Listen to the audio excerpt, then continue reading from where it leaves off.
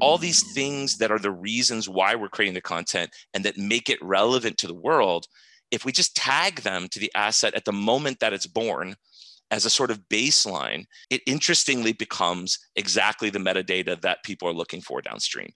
That's Eric Fulmer, VP of Operations at Shopflow, talking about creating metadata as part of the production process. Shopflow deals with studios that are creating content at scale for brands and retail. You're listening to the Metadata Matters podcast from Greymeta.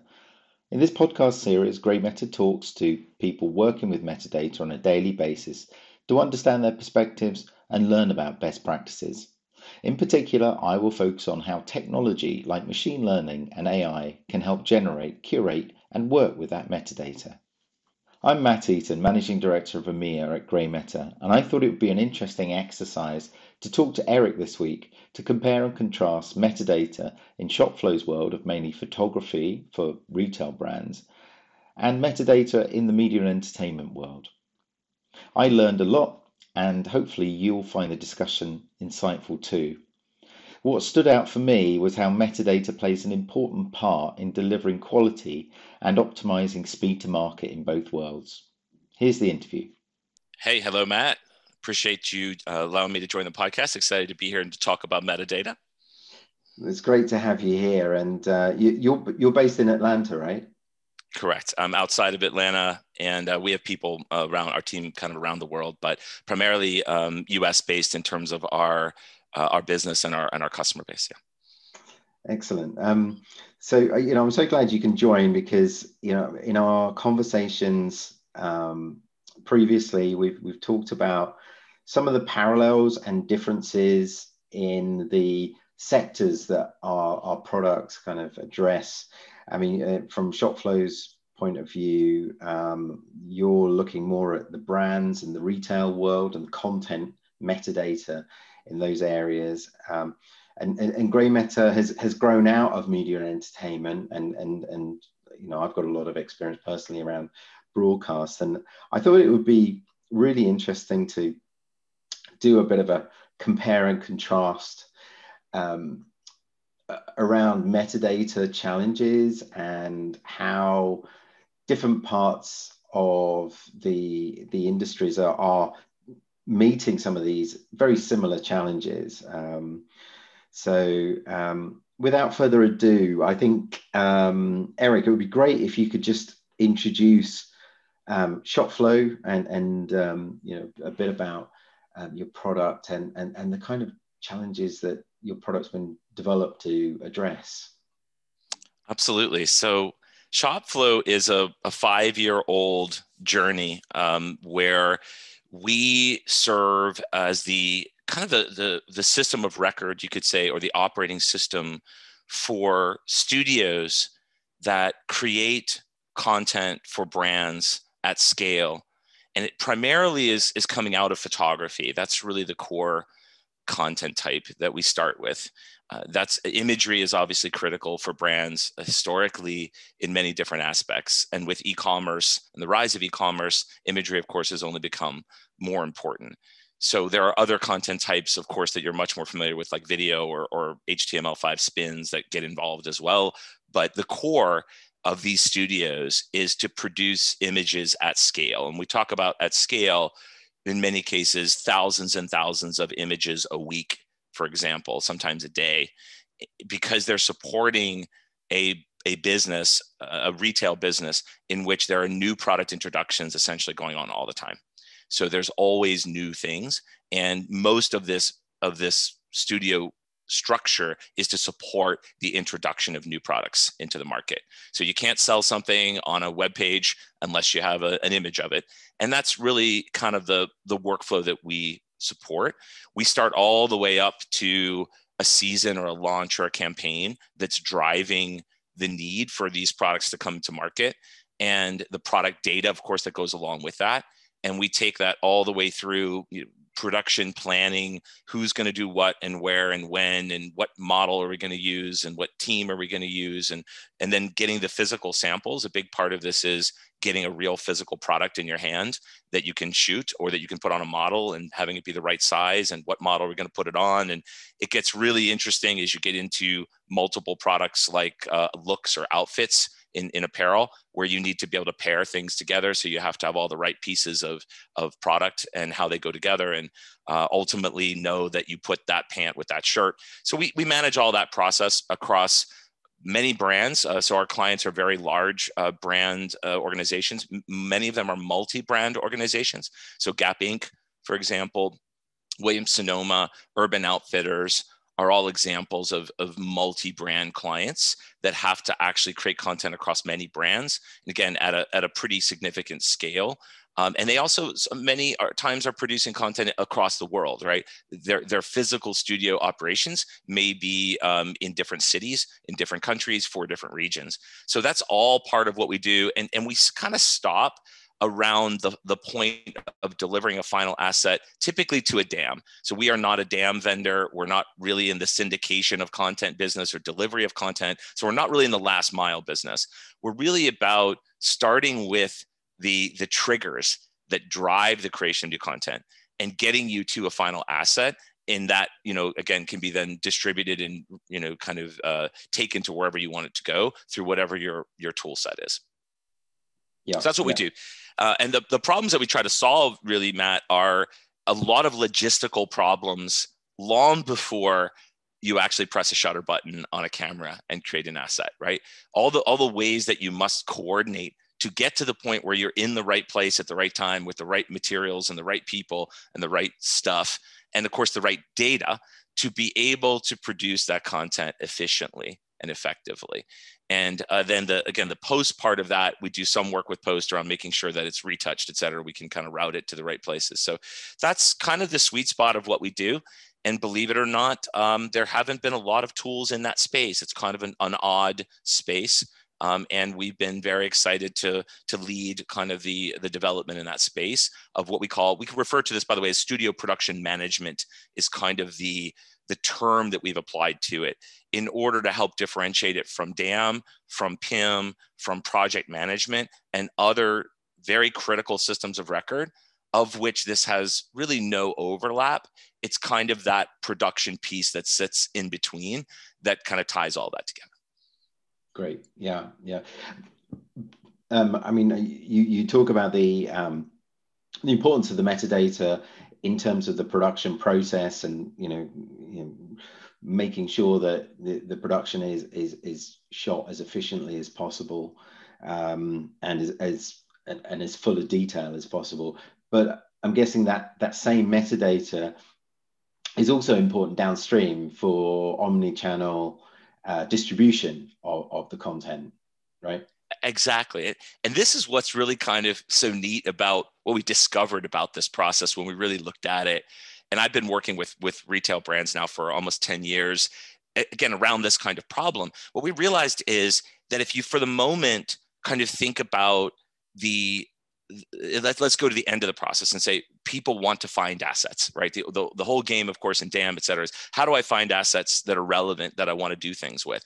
When you think about retail, the reason that you go look for an asset to find an asset is typically contextual to all the same reasons why we created it, meaning the asset exists as a response to something. We did a spring launch. We wanted to do new products around the spring season. And within that, we wanted to highlight these new items that we were launching. And we did a big campaign around that is, fun at the beach, right? The way you think about that is you build the idea of why those assets should exist. Those same reasons and all that context of why you're creating it are the same ways that people want to interact with the content later, right? It's like a mirror of itself, right? So when we think about why I want to find that asset. Do you remember we did that big campaign that was summer fun? I want to look for all the assets that were summer fun, or I want to look for all the assets that featured that model. Do you remember that model that we used for that big shoot?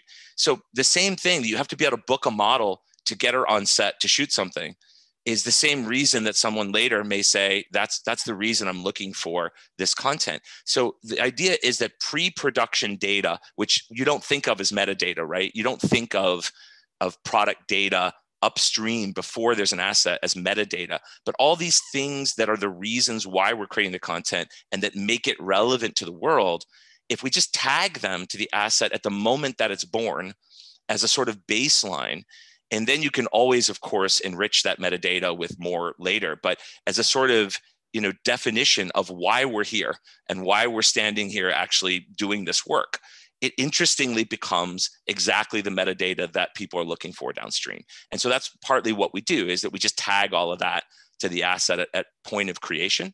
And so we call it the concept of smarter assets. The bizarre part of 2021 is that if you think about this moment right now, there are millions of assets being created all over the world in all sorts of aspects that have basically no metadata at all. And yet they're all being created for some reason, even if you're creating it for stock, right? And you're like, I'm out in the woods, I'm taking pictures in the woods. I think the woods are beautiful. Beautiful woods is some reason somebody would look for that asset later, right? Is that they want to see beautiful pictures of the woods, right? So everything is built around, there's a context to create content. What we do in our particular niche is essentially apply all that as tagged metadata. In our case, using custom XMP schema, the international standard, to do that. And then that ideally makes that available, of course, to all those downstream tools and channels that need that contextual metadata to drive workflow and search and visualization of assets.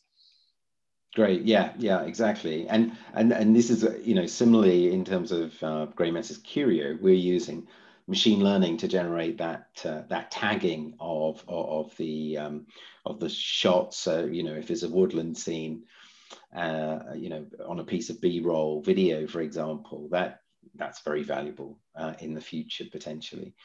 So just thinking about some of the other parallels. I mean, in terms, I was before this episode, I noted down some major differences and things I thought were kind of in parallel between these two different sectors, but both very focused on content. I mean, I think the biggest thing to call out, I mean, the biggest difference in terms of handling the content is the size. The video sizes that we're dealing with in media entertainment, especially long form, are huge. Terabytes of content that you're dealing with, massive files, and with the. And I think one thing, they are the technical metadata and the technical way that content is presented.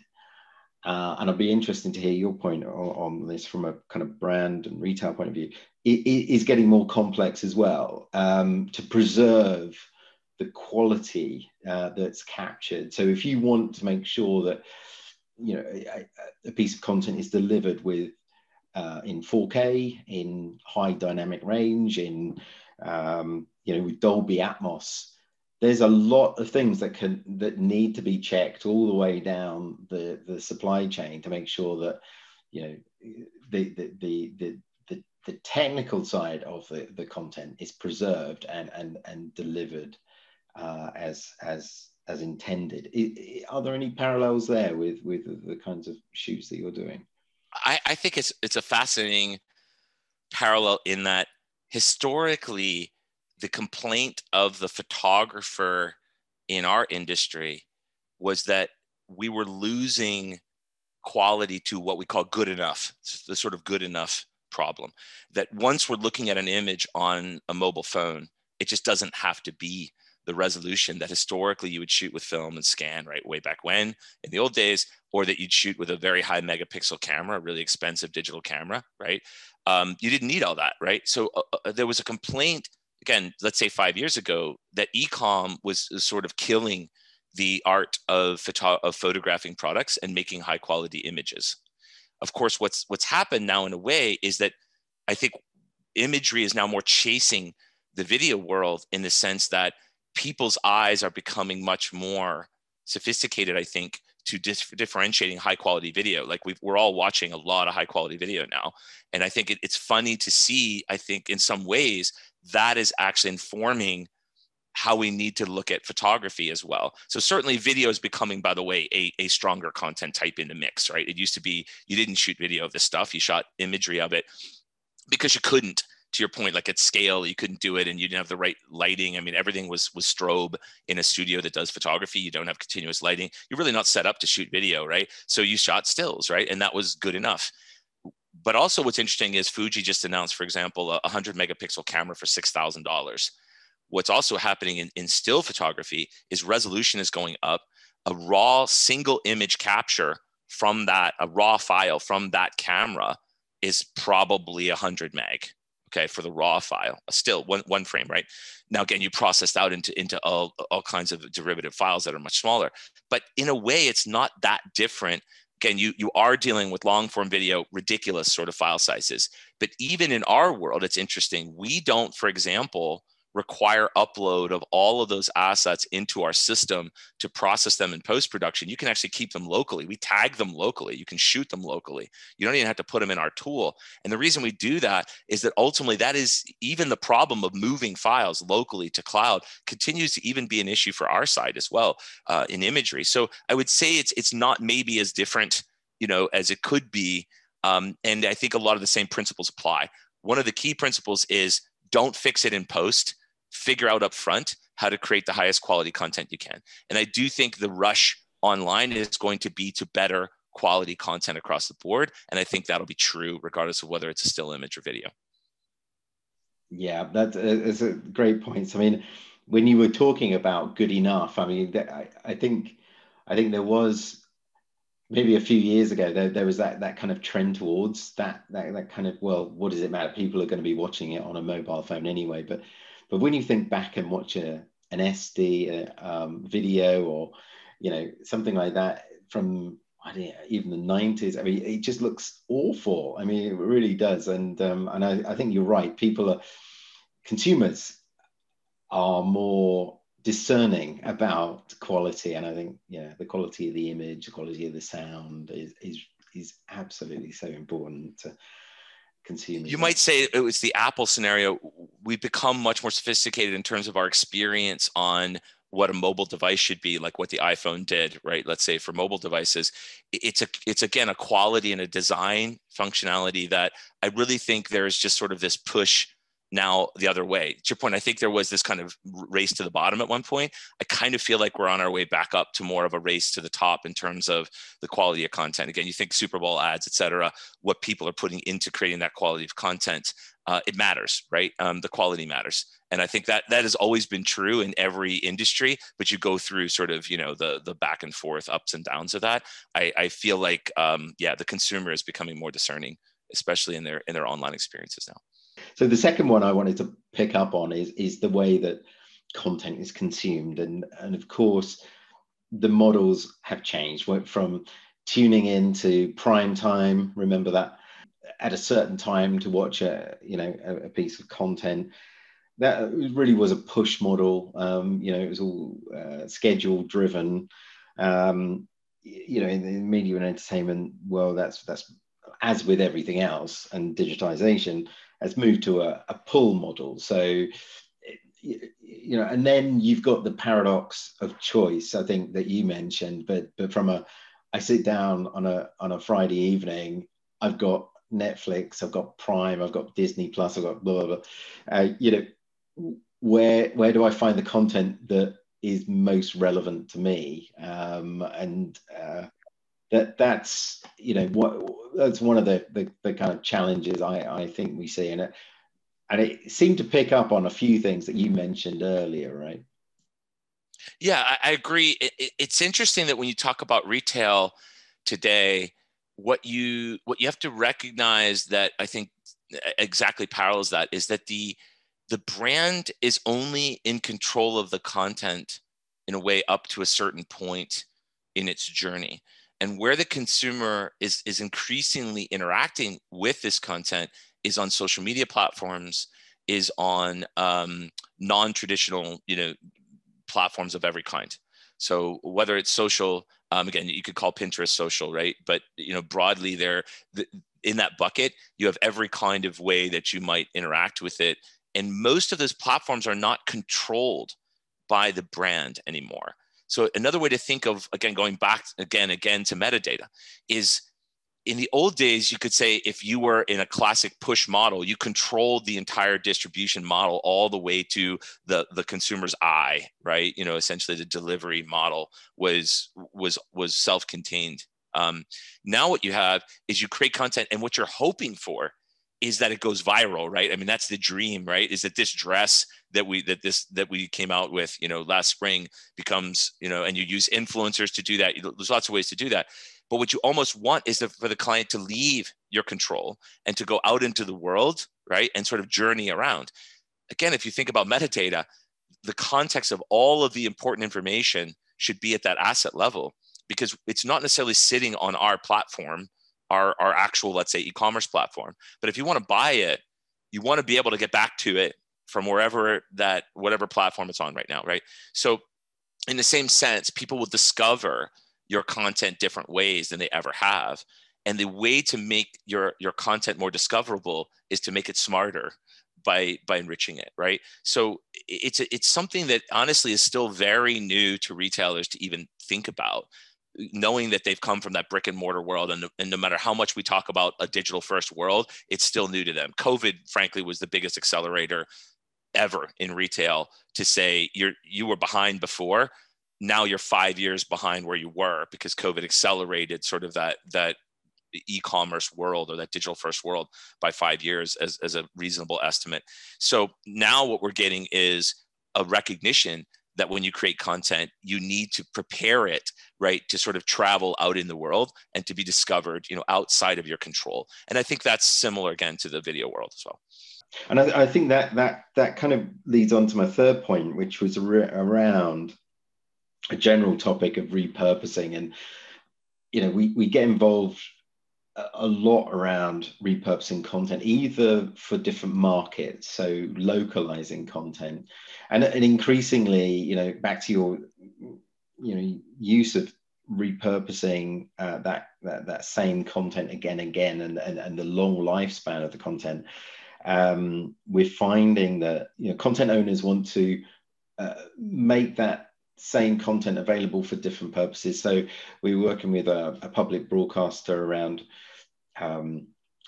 looking at how they can, moments in their content where they could use that for educational purposes rather than just entertainment. And in order to do that as well, you need a very good understanding of what's in every frame of that piece of content. I mean, what's the character? What are they saying? What's the sentiment going on? And but by being able to reuse that same content, they are able to save a lot of money and time to market, without having to shoot a whole new production again. So that's another theme. And I think it's a similar need, but what you're trying to do again, if you think of our game more of the sprint than the marathon, right? In your case, there's content that could be usable for many years to come, right? Again, if you think about it educationally, let's say if you go and shoot a documentary of some kind of thing, some kind of event that has a long shelf life, to your point, and it can have lots of ways it can be used. The game here is more knowing, again, that let's say the product life cycles are typically fairly short, that the application is typically for a selling of the product, and it probably has a sunset of a lifespan, meaning we're probably going to not sell this product forever. The issue here is shoot it once, create the content once, and distribute it everywhere, right? So in other words, it's more of an upfront challenge too, to say, are we going to sell this in Asia? Are we going to sell this in Europe? Are we going to sell this in, let's say, the US market, just as an example? So many of our brands are international. And of course, again, if you're going to create a product, you want to create as much opportunity and market for it as possible. So if we're going to shoot it for those markets, again, create content for it for those markets. To your point, are we going to style it differently for Europe than we style it for Asia, than we style it for the US? Absolutely, in most cases, right? So now we have to say, in order to get coverage, if you think about a video term, so for coverage, right, of this product, we need to shoot it these different ways, and we need to style it these different ways. But that actually speaks to that upfront process in our case, because you need to plan better. You need to know that you're going to do that. You need to know that you have samples in the right sizes for the models that you're going to use that represent the different channels of distribution that you're going to put the product in, right? So are we going to again, picture this and image it with a model that represents, let's say, the market, that we want to serve. And again, there's all the technical metadata and language, language stuff and translation is honestly not rocket science, right? I mean, to get that part done. But to your point, more of the, in a way, instead of trying to extract out what you're doing when the content's already created, it's how do we plan correctly to create the right content, again, fast, and get it into those markets fast while this product still has life in the world. So it's just a different way of thinking about, in a way, the same problem. Great. I mean, there are so many other areas we could go down and discuss, because I think there's a lot of parallels. I would say one of the things that is a much bigger challenge when you work with production teams that you wouldn't expect is how different a production team that came from photography is from a production team that comes from video. And the idea that you can just cross over either one. Hey, video guys, go shoot some still images of this stuff, for our website, or let's pull frames. The classic is like, we'll just pull a frame out of that and we're going to use that for our stills, so we don't have to separately shoot stills, right? It doesn't work, actually. Like, if you really look at it in the real world, it's not really workable for a bunch of reasons today. Now you flip around the other side too. You take a bunch of people that know photography really well, but they don't really know the video world, and just tell them, go shoot some video of this, like a quick turn of the model spinning around. There are some interesting ways that this is happening where you're really truly getting a kind of hybrid production model where you can kind of do both on the same set, but it's far less common than you might think in 2021. And again, it has to do with lots of reasons, creatively, technically, et cetera. But one of the things we are seeing, by the way, that I'm very excited about in our space is these machines that are more of a packaged set with lighting built into it, with cameras built into it, in which you can sort of tell it, I want a front image, I want a back image, I want a video, and it'll pull all of that, it'll shoot all of it, it'll light it properly. It'll even knock out the background for you if you want kind of a silhouette, so you want a clipping path of it. There's a lot of cool things that are coming from kind of moving forward from the old classic, a set is a bunch of people wandering around, picking up lights and, putting them on stands and like figuring out, what I mean? Like in our world, it's more production oriented. There's some really interesting ways that we're accelerating with those kind of tools, how you can create more of a, let's say, multi-content kind of workflow from one, let's call it one set. So some of that stuff is going to change it, but it's been much slower to change than someone who's not involved in this production would probably guess. It's been a very slow mix between photography and video. That's fascinating. Yeah, no, that's and I think we've got enough content here for a few more podcast episodes. It's always welcome to always glad to come back. No, it's fascinating. Just looking at these different aspects and just comparing the two, video with photography. But what resonated for me, I mean, I think the importance of metadata, capturing it early in the production process and then reusing it later on. I mean, this will, the importance of metadata to save time and costs in terms of production, making it as efficient as possible, but also creating new ways to engage that consumer downstream with better curated experiences. And I'm guessing, different ways of monetizing content. And, I think there's some real parallels there. Eric Fulmer from ShopFlow, thank you so much for taking the time to be part of the Metadata Matters podcast. Absolutely, Matt. It's very, very enjoyable. And again, maybe we can revisit in the future and see where this is all going. But it's exciting to cross over these two worlds and, to your point, compare and contrast. And I think in the end, quality matters. right? And metadata has become an aspect of quality for content, and speed to market matters, right? Certainly in everyone's market these days. So those big parallels are going to drive everyone to be more efficient, to use better tools. And I think all of us in the tools business are excited about connecting our tools together and trying to make more of an end-to-end workflow so that this can be accelerated, because time to market, there's nobody that isn't pushing hard on that one. Thank you. You can subscribe to the Metadata Matters podcast at Spotify, Apple Podcasts, and Google Podcasts. If you'd like to find out more about generating enriched time-specific metadata or GreyMeta's Curio platform, visit greymeta.com or email me at metadatamatters, one word, @greymeta.com. See you next time.